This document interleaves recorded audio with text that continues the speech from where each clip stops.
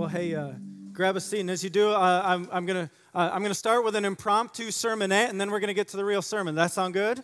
Impromptu sermonette. We were singing a song 2 songs ago. What can wash away my sin?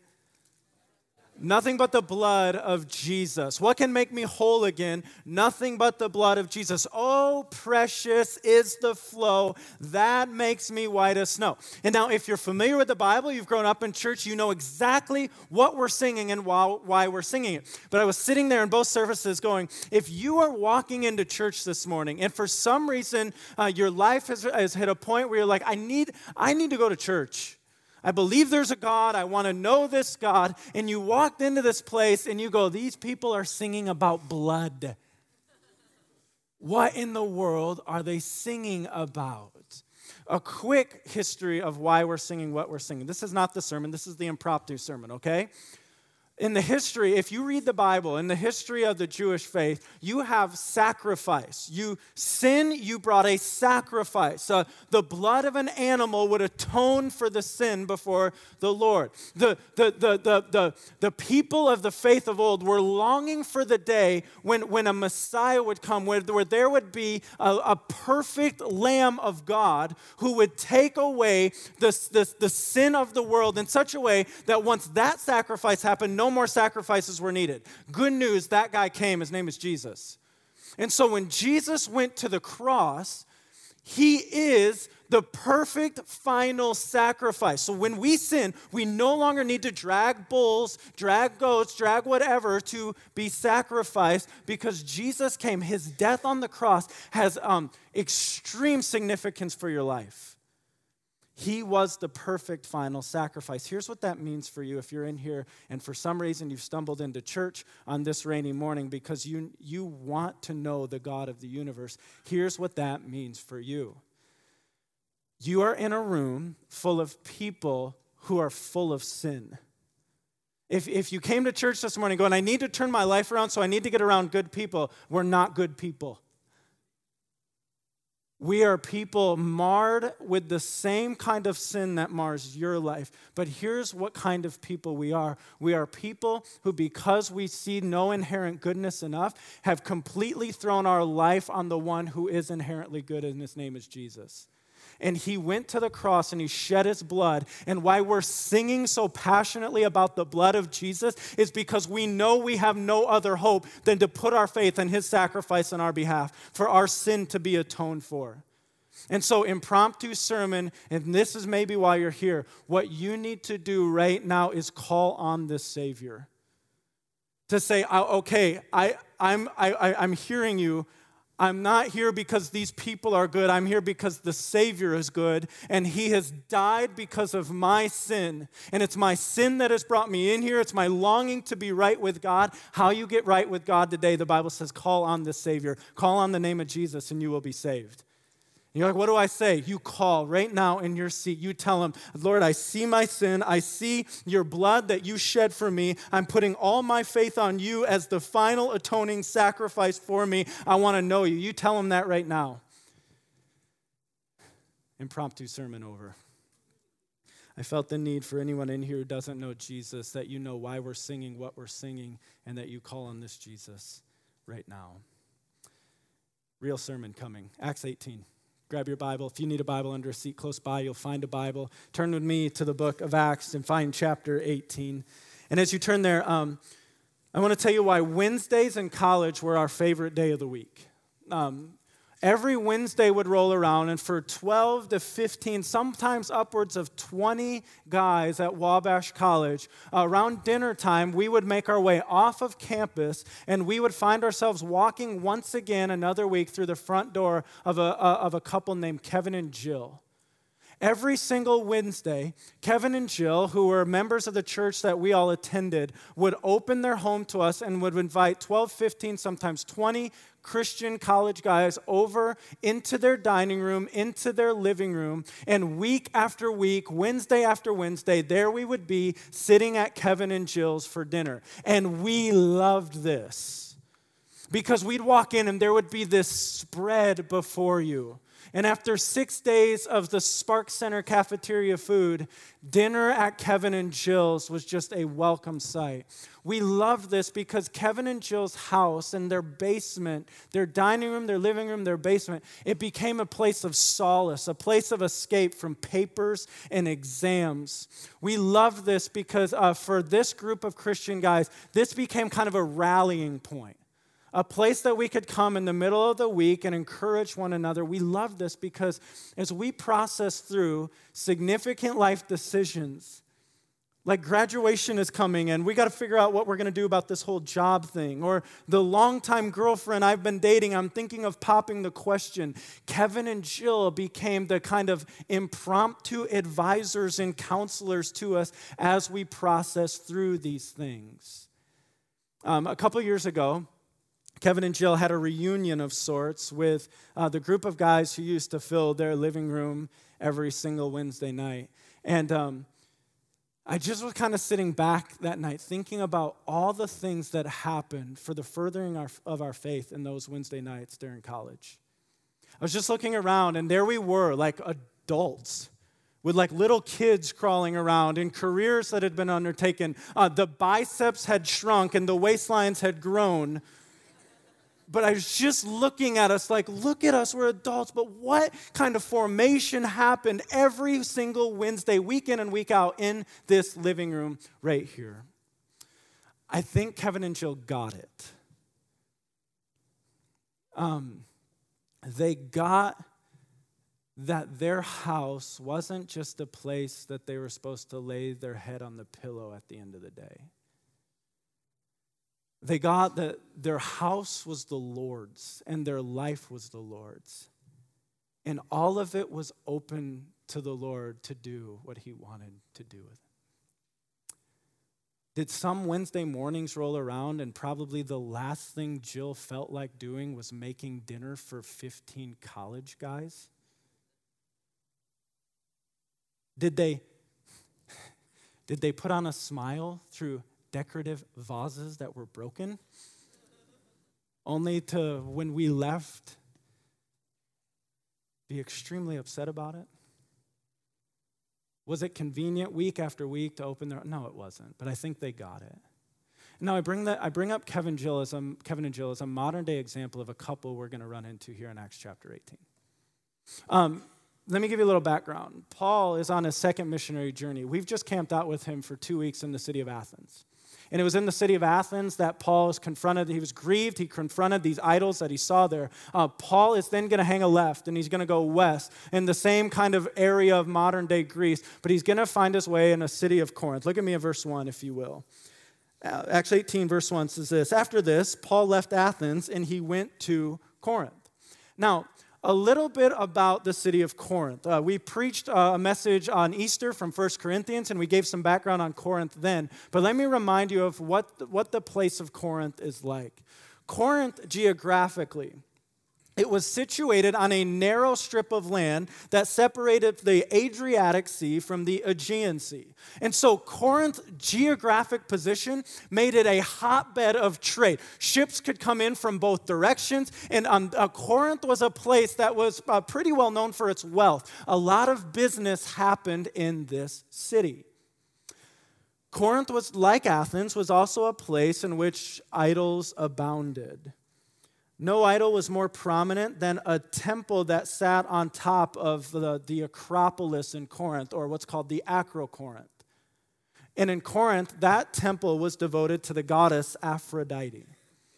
Aphrodite was the goddess of love, not the biblical love that we would know love to be. Aphrodite was the goddess of sex, beauty, pleasure. If you can picture this, some ancient historians talk about, and I don't know if this is embellishment or if this is fact, but they talk about as night would descend on the city of Corinth, as many as like 1,000 temple prostitutes would make their way down from the Acrocorinth into the city that was full of sailors and businessmen and the like. Sex and money were the lowercase g gods of Corinth. We even see that as Paul later is going to write letters to these believers in Corinth. He's going to have to address the sexual promiscuity and renegade sexuality in which even the believers are living there. And so if we said Athens, get in your head New York City and think of the different cultural elements of New York City, is there any other city in our country that would come to mind where money and sex run rampant? Hollywood's good. Vegas. If you've ever walked the strip of Vegas as a Christian and you have felt extremely out of place, imagine now Paul, little Jewish guy from Tarsus, finding himself in Corinth and people going, what happens in Corinth, man, stays in Corinth. This is what Corinth was like. So you can imagine a sight for sore eyes that someone like Paul, for Paul to find someone like him there. And that's exactly what God brings across his path. Verse 2. And he found a Jew named Aquila, a native of Pontus, recently come from Italy with his wife Priscilla, because Claudius had commanded all the Jews to leave Rome. Paul comes across a man from a Jewish background here. I'm also going to argue in this sermon that I believe Aquila and Priscilla were believers in Jesus before Paul met them. And I argue that not because there's a verse I can point to that says, and here's where Aquila and Priscilla got saved. I argue it because there's no verse like that. Most people who were saved under the Apostle Paul's ministry, especially people who have significant impact in the life of the early church, it would have told us here's where they were saved. I believe Aquila and Priscilla were people from Jewish faith who were followers of Jesus pre-coming to Corinth. And they didn't come to Corinth on their own doing. This wasn't a strategic life decision for them. They came to Corinth because an edict had been placed by the Roman Emperor Claudius that said, all Jews, you're out of here. Get out. And Aquila and Priscilla made their way down to Corinth, probably because of the hotbed of trade and commerce that the city was, because these were people with their own business that we will find out more about shortly. But I want to stop here, and I just want to set the stage for this message.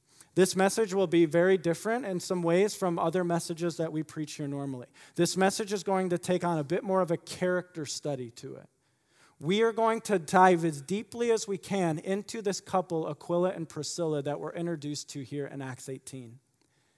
And then if you're familiar with the New Testament, or if you just started reading the New Testament, here's what you would find out about this couple. Their names are going to keep popping up. Paul's going to end a letter to the believers over in this city, and he's going to say, hey, and greet Aquila and Priscilla. And you're like, how'd they get over there? And then Paul's going to write another letter later, and he said, oh, yeah, and there's a church that meets in Aquila and Priscilla. And you're like, how are they? Remember, who remembers Where in the World is Carmen Sandiego? Anyone remember that? Where in the world there are Aquila and Priscilla? I'm going to argue and lay before us, this couple quietly had a massive kingdom impact in the life of the early church. And they don't have a whole chapter of the Bible devoted to them telling us all about it. But there's two lessons that I hope we can pull out from the life of Aquila and Priscilla today. Two lessons that I hope will allow us to leave here and open up our homes and open up our lives for a quietly powerful kingdom impact. And these lessons just center on us making our homes and our lives available for God to do and use with whatever way God wants to use it. And so pray with me, and let's jump into this chapter and learn from the Lord what he wants us to. God, help us now. We are people who like to put our hands tightly around things. We don't like it's stretching us to think about opening our home and opening our lives. But Lord, this couple who we're going to study today, what we see is complete open-handedness of their home and their lives. God, what we see is a quietly powerful kingdom impact. And Lord, we want that for our lives as well. And so, God, would you loosen our grip around our control over things? And Lord, would we just walk out of here open-handed, saying to you, Lord, my house and my life is yours. Bring into it and move it wherever you want to move it and whoever you want to bring me, God. We want to live with that kind of open availability to your leading. Help us do that in Jesus' name. Amen. Back with me in verse 2. Paul found a Jew named Aquila, a native of Pontus, recently come from Italy with his wife Priscilla, because Claudius had commanded all the Jews to leave Rome. And he went to see them. And because he was of the same trade, he stayed with them and worked, for they were tent makers by trade. And he reasoned in the synagogue every Sabbath and tried to persuade Jews and Greeks. And so here's Paul in Corinth, a Vegas-type city, and he comes across Aquila and Priscilla. And Aquila and Priscilla do two very important things for Paul, who finds himself in a new city. They provide him a job, they provide him work, and they provide him a place to live. Now, it says that they shared the same trade, this trade of being a tent maker. We don't know exactly what this was like. Was it maybe the tanning of hides? Was it in parts of the area where Paul grew up, there was this weaving of fabric that would be used as curtains or to make tents. But whatever this trade was, they shared this same tent-making trade. And so here's Paul in a new city. On the weekends, on the Sabbath, he's reasoning about Jesus in the synagogue. All week long, he's working alongside Aquila and Priscilla in their common trade, and he also is bumming a couch off them at night. Now, if someone came up to you after church and they said, hey, I'm just going to be bold here, we need a place to stay. Could we, do you think maybe we could, and you would probably say, of course, like our home's open to your home. What might be like one question, though, you would want to know about their stay? How long are you thinking?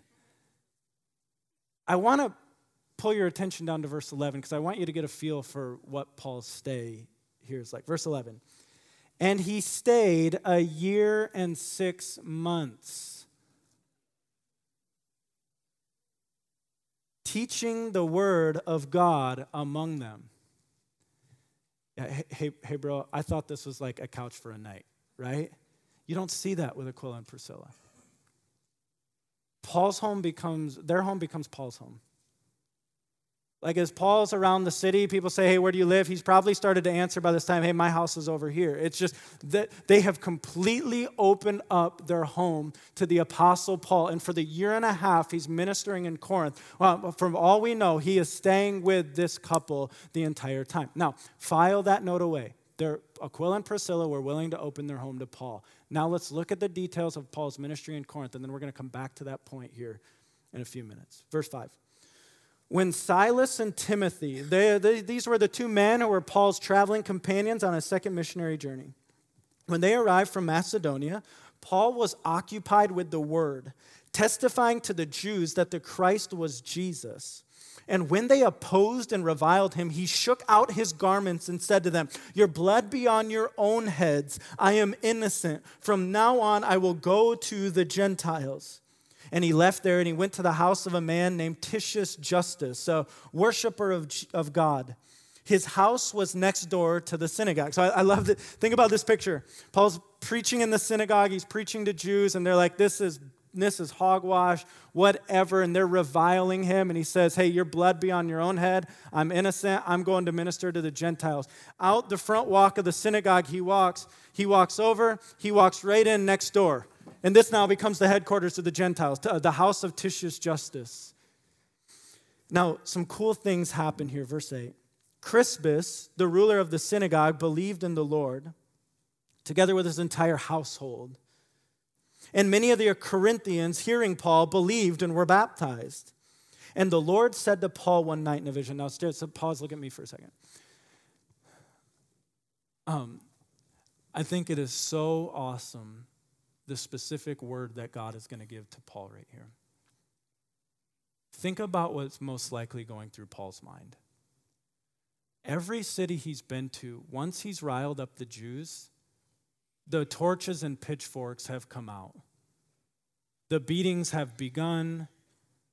And so, in his boldness, yes, he's just stood before the synagogue and he's like, "Your blood on your own heads." He walks next door and he's still doing ministry. But do you think he's wondering, like, are they planning the coup right now? Are the pitchforks out? Is a beating on the way? Now look at the word of comfort God gives him here. Why? Because I think he wants to communicate to Paul, I want you to stay in the city for a season. I want you to camp out here for some time. Look what he says. And the Lord said to Paul one night in a vision, verse 9, "Do not be afraid, but go on speaking and do not be silent, for I am with you. And no one will attack you to harm you, for I have many in this city who are my people." And he stayed 1 year and 6 months, teaching the word of God among them. Paul, don't be afraid. Paul, keep doing what you're doing. Keep saying what you're saying. Keep proclaiming Jesus. And then the most comforting words we could ever hear, "For I am with you." And if God is with us, and if God is for us, who can stand against us? And this word of comfort for Paul to just kind of deep breath, camp out in Corinth for a season and do some ministry here. Now, look at verse 12.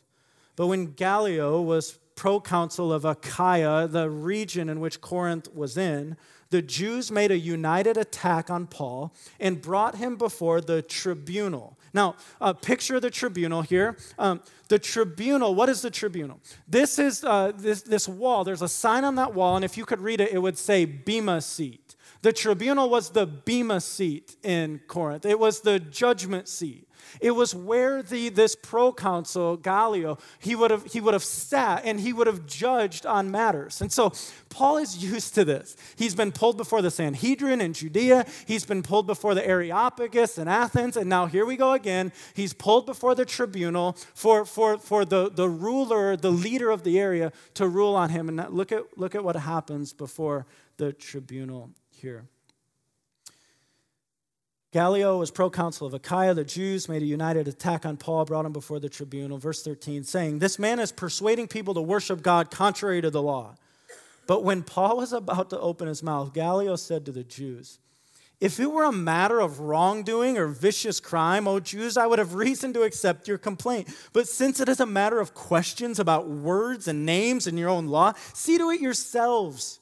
I refuse to be a judge of these things," and he drove them from the tribunal. And so Paul's standing there, he's about to give us the defense, and the leader just gives the defense for him. Like, what are you doing here? This is a matter of your law. This is a matter of your faith. You want me to, what did this guy do? What crime did he commit? Who did he kill? What did he steal? Nothing? Okay, get out of here. Look at what they do to the leader of their own synagogue.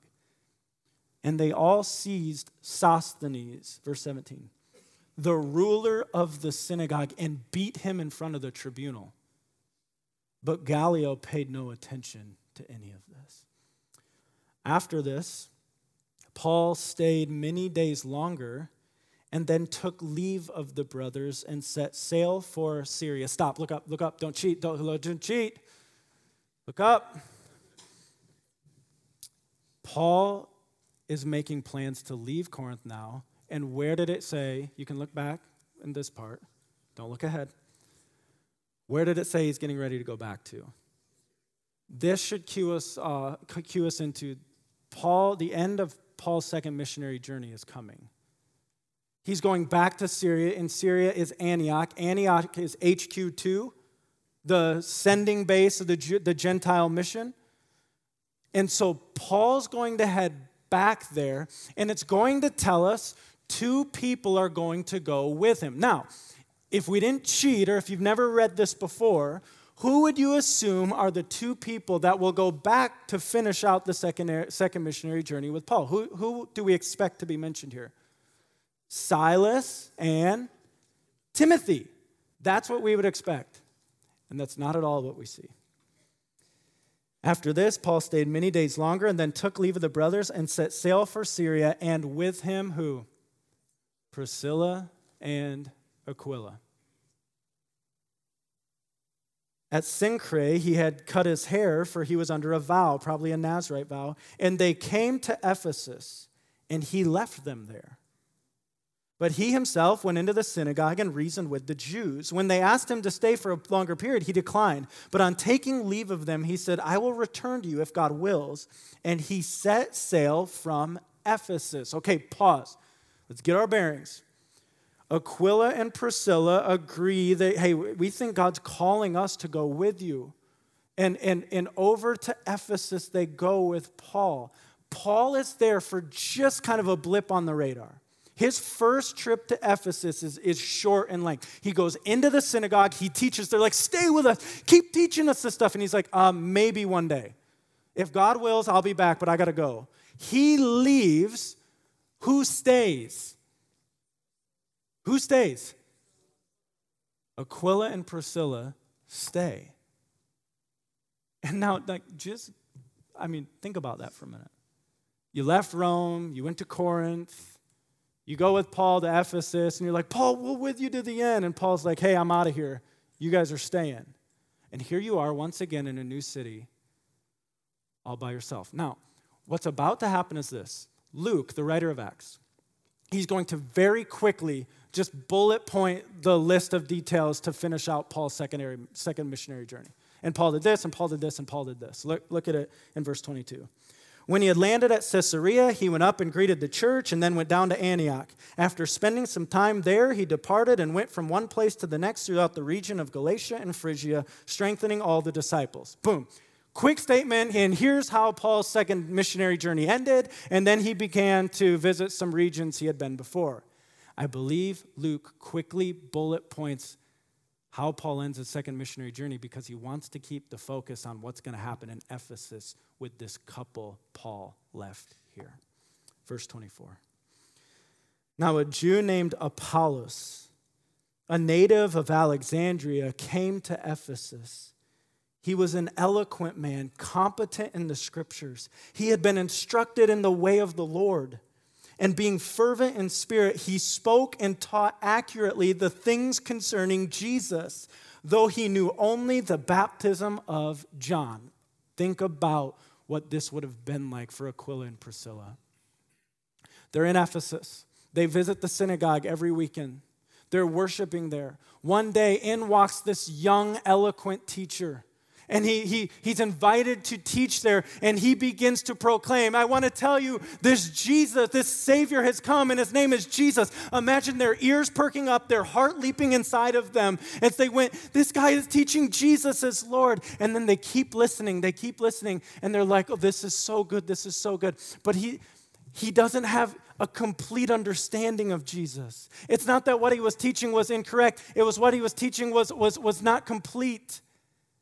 And look at what they do with this young teacher here. Verse 25, he'd been instructed of the way of the Lord, being fervent in spirits. He spoke and taught accurately the things concerning Jesus, though he knew only the baptism of John. He began to speak boldly in the synagogue, but when Priscilla and Aquila heard him, what's your Bible say? What do they do there? They took him aside. Anyone have an NIV? Anyone have an NIV? What's your Bible say? They what? They invited him where? They invited him to their house. They took him aside. They invited him to their house, and they explained to him the way of God more accurately. I want you to understand how Aquila and Priscilla are using their home. Paul comes to Corinth. You need a place to stay. Our house is your house. Come on. Think of how that equipped them. Think of how that equipped them for this assignment right here. Can you imagine what sitting around the dinner table with the Apostle Paul was like?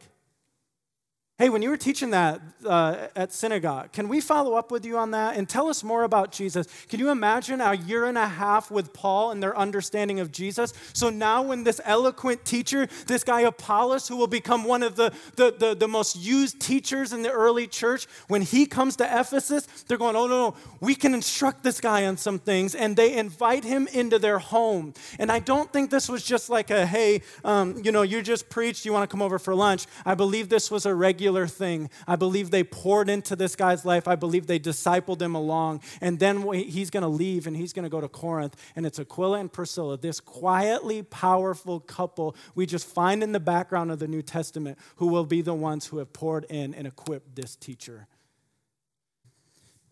And we see Apollos is going to move on here. Verse 27. And when he wished to cross to Achaia, the brothers encouraged him and wrote to the disciples to welcome him. When he arrived, he greatly helped those who through grace had believed, for he powerfully refuted the Jews in public, showing by the scriptures that the Christ was Jesus. Home open to Paul, 1.5 years. Home open to Apollos.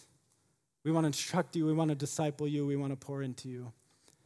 I want to make one more case of an open home by Aquila and Priscilla before I make our first point to us. Paul's going to write a letter. And he's going to, I believe, write this letter to the church in Corinth, where he was just before, when he's back in Ephesus.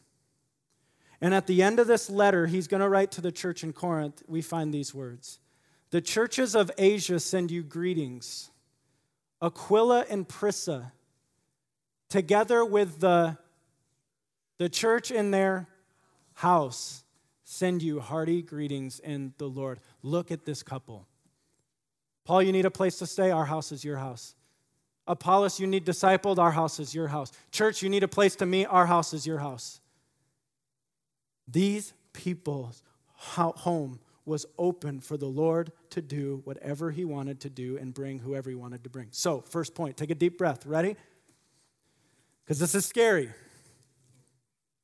If we're really going to live by this point, if we're really going to live with an Aquila and Priscilla mindset, this can be a bit stretching for us. My home is not ultimately mine. So I'll open it to whoever God sends me. Don't you want to put like caveats on that? Except these people. My home is not ultimately mine, so I'll open it to whoever God sends me. You know what one of the hardest things about preaching is? When you have to preach on something you don't live out very well. And this stretches me. I like my home to be a place I just want to go home. And I don't want to be around anyone at times. Anyone else feel me on that, right? You gonna leave me hanging up here, okay? Like y'all just models of hospitality out there.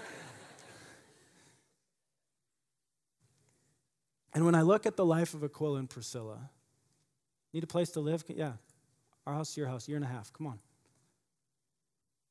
What if this type of mentality means someone's going to be moving in? You're like, oh, please, Lord, one of the alternatives. What if this means, folks, that a younger couple is to fill your living room one night a week for you to pour into, to teach what it means to be a young couple newly married, to be a young couple raising kids? And the consistency of week after week, Kevin and Jill, Wednesday after Wednesday, your home becomes their home. What if that's a couple God wants to have refrigerator rights in your house? Y'all know what refrigerator rights are, right? The people in your life, it's not weird for them to walk through the front door and walk right to the refrigerator. Like if you invited me over for lunch and I did that, I'd be weird, okay? Guys, what if the man cave is supposed to be invaded by another younger guy that you're to pour your life into? You're like, not my man cave. Parents, what if your house is the place your teenage son and daughter's friends are supposed to invade on a regular basis? And what if as those 15 to 18-year-olds are processing through life and the way 15 to 18-year-olds process through life, you're to be there in the background just quietly guiding the conversation? But they'll spill orange pop on my white rug. They will. But they're loud, they are. But they stink, they do.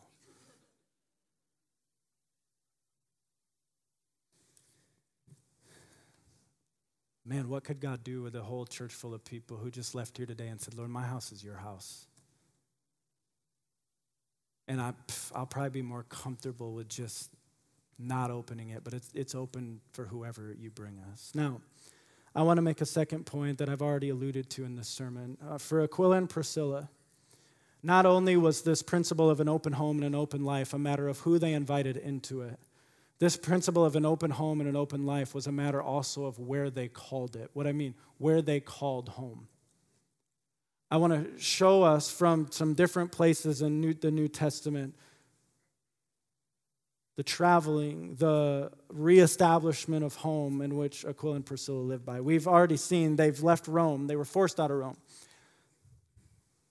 Their path intersected with Paul in Corinth. When Paul went to Ephesus, they went with him. Now, a few years later, Paul is going to write a letter to a church meeting back in the city of Rome. This is where they were from. And so a few years later, when Paul writes this letter to the church in Rome, he's going to say this: "Greet Prisca and Aquila, my fellow workers in Christ Jesus." What does that mean? That means at some point, Priscilla and Aquila, they left Ephesus and they traveled back to where we originally learned that they had lived, back to Rome. And now, when we see them back in Rome, logic would have it they're back home. This is where they ended their days. I mean, they were just part of the church in Rome, and they were used by God to pour in and encourage this new church in the city of Rome. Paul's going to write another letter, the last letter he ever wrote. It's a letter to Timothy while Timothy's pastoring in Ephesus. And in the last letter, at the end of the last letter that Paul ever wrote to Timothy while he's in Ephesus, we see these words: "Greet Prisca and Aquila and the household of that guy." What does this mean? It means from Rome to Corinth to Ephesus to Rome to Ephesus. What's the principle? Deep breath. Here it is. My home is not ultimately mine, so I'm open to move it wherever God sends me. And now I know what we're thinking. Yeah, I ain't moving. Yeah, that's probably for some other folks. My grandkids are here. We like where we live, and that's probably the case for many of us here.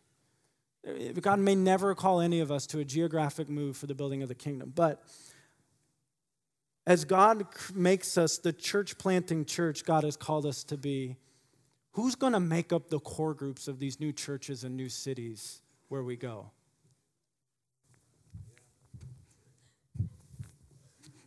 We are. And in the weirdest way, we're going to announce, and here's this church, and we're going to plant it over there, and the Holy Spirit's just going to gently go, hey, and you're going. No, I'm not. Yeah, you are. No, I'm not.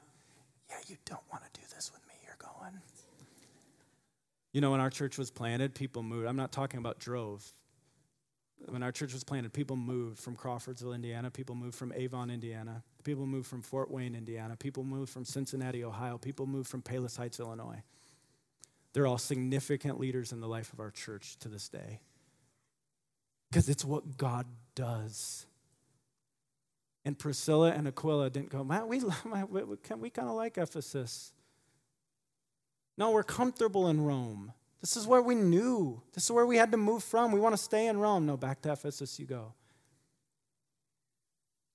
Church, what if we'll have a quietly powerful kingdom impact when our home is just open and available to God? Whoever he brings us, wherever he sends us. What if in the background of this era of the church, there's no chapter written on us. There's no book written on us. No one ever knows the impact that this out-of-the-way couple on the south side of Indianapolis have. But there's just little notations. And there they were. And then they invited them in. And then they moved over here. And just the quiet kingdom impact an open and available home and life we'll have for the Lord. Now, we're going to transition into a time of communion. And I want to connect this very practical, pragmatic challenge to communion here. And if you're serving, you can get up and get ready to serve communion. But if you're not serving, keep your eyes up here. Don't let them distract you. The only way we will live a life completely open and available to God, God, whoever you want me to minister to and wherever you want me to go, I will do it, is when we really understand what Christ has already done for us on our behalf. He didn't stay in heaven, he came to earth. He's King of kings and Lord of lords. He never would have had to die a criminal's death. And on our behalf, the Lord completely gives of himself. He goes to the cross, he sheds his blood for our sin. He became sin who knew no sin, that we might become the righteousness of God. And when we realize what Christ has done for us, his sacrifice on our behalf, there's something inside of our heart that doesn't begrudgingly go, fine, I'll do it. They can come over. There's this joy of going, Lord, what you've done for me, my life is yours. Whoever, wherever, whatever you want, it's yours. And so in this time of communion, which every time we do this, we search our heart. Scripture calls us to examine our hearts during this time.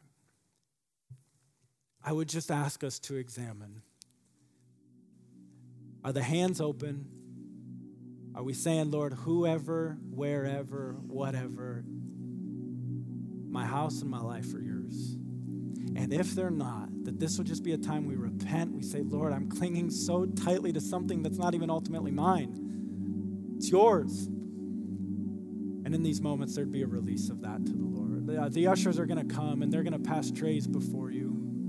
2 cups are stacked on top of each other, the bread representing the body of Christ, the juice representing his blood shed. Make sure you get both of those cups. The inside of that and the cups in purple are gluten-free for those of you that need that. This is a time right now for those of you who know Jesus as Lord to remember his sacrifice on your behalf. It's a time for you to examine your heart, to confess anything that needs to be confessed, to let him do the work on your heart that needs to be done.